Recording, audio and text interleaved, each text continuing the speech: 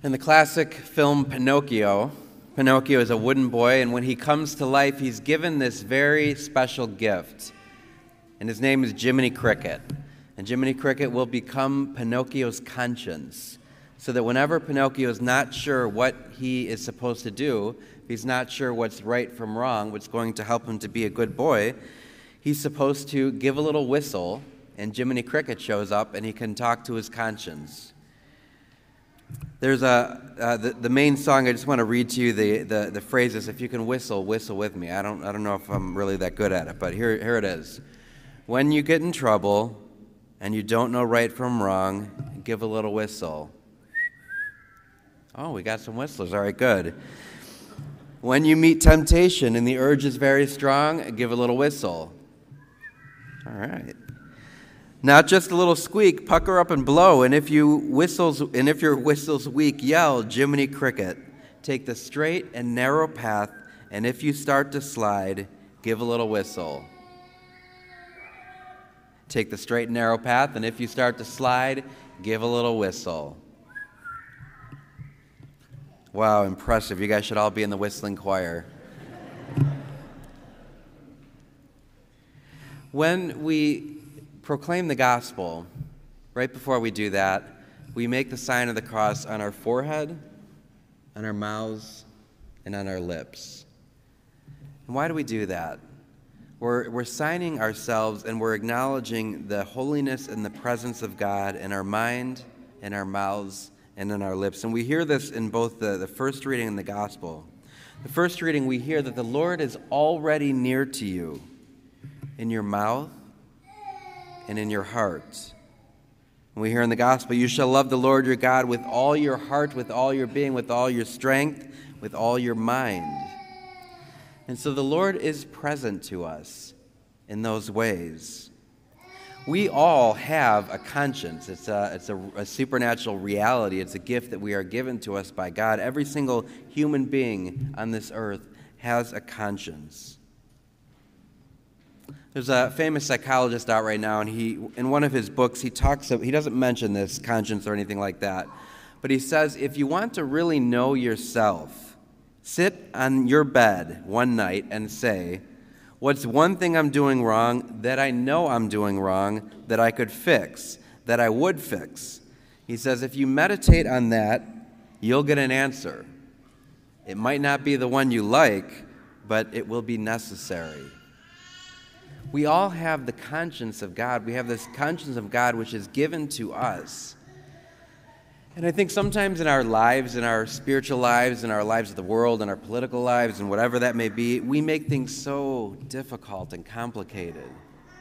When really we can just close our eyes, focus on our conscience, and ask God, what's right and what's wrong? What do you want me to do? What do you want me to stop doing? The answer will be right there. I guarantee you, if you spend some time in silence, you'll discover it. So I just want to read a few of the quotes from the Catechism that talks about the conscience that we are given, the great gift of our conscience. So it begins deep within. So deep within us, the conscience of man discovers a law which he has not laid upon himself, but which he must obey. So deep within us, there's a law that's been printed on our heart that we have not created, but it's there, and we must obey it. It's a voice ever calling him to love and to do what is good and to avoid evil. So when we get quiet, we become silent, we hear that voice, that conscience deep within us that tells us what is good and what's evil. It sounds in his heart at the right moment, for man in his heart has this law inscribed by God. His conscience is man's most secret core and his sanctuary.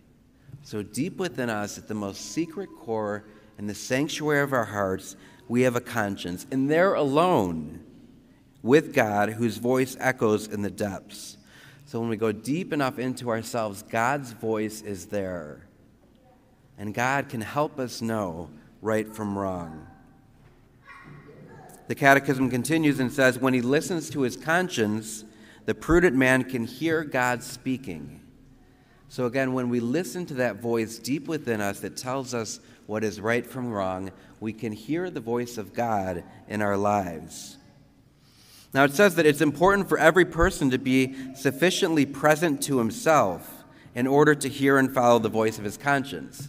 So, I'm going to say that first part once more. It's important for every person to be sufficiently present to themselves. So we have to take time to be present with ourselves to hear that conscience. In Pinocchio, when he wants to get rid of his conscience, he goes to Pleasure Island, this island where he can go, and as a little boy, he learns how to do horrible things, drink, smoke, all of that, gamble. And his conscience, he chokes his conscience almost to death. We can do the same thing.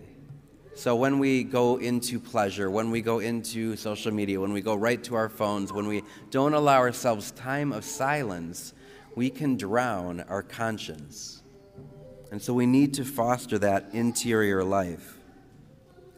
This requirement of interiority is all the more necessary as life often distracts us from any reflection, self-examination, or introspection. So life does distract us, and we need to spend time to get in touch with that conscience within us. So the Catechism says, return to your conscience. If you've been away from your conscience for a while, if you haven't been in touch with your conscience, return to it, question it, turn inward, and in everything you do, see God as your witness. It's important for every person to be present and to take time to really get in touch with that deep voice within us. The Catechism says we are assisted by the gifts of the Holy Spirit. So we not only have this conscience within us, but we also are given the gift of the Holy Spirit.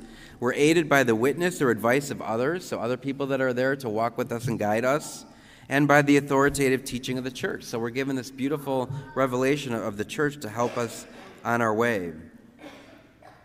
Finally, conscience is in man's most secret core. It is in his sanctuary. There he is alone with God, whose voice echoes in his depth. So I just want you to think about that, to try to get in touch with your conscience and realize, have you drowned it out with sound or with any other pleasure or activity? When's the last time you've really sat on the edge of your bed and asked yourself, is there anything that I'm doing in my life that is wrong, that I need to change? Or you can maybe kneel next to your bed, and anytime you want, just sign your forehead, may the Lord be in my mind, on my lips, and in my heart. And try to get in touch with Jesus, the conscience deep within you, that you may truly know the will of God for your lives. It's not really that complicated. We all know our conscience. We all know when we have that deep sense in us of right from wrong. So take the straight path, and if you start to slide, give a little whistle, and always let your conscience be your guide.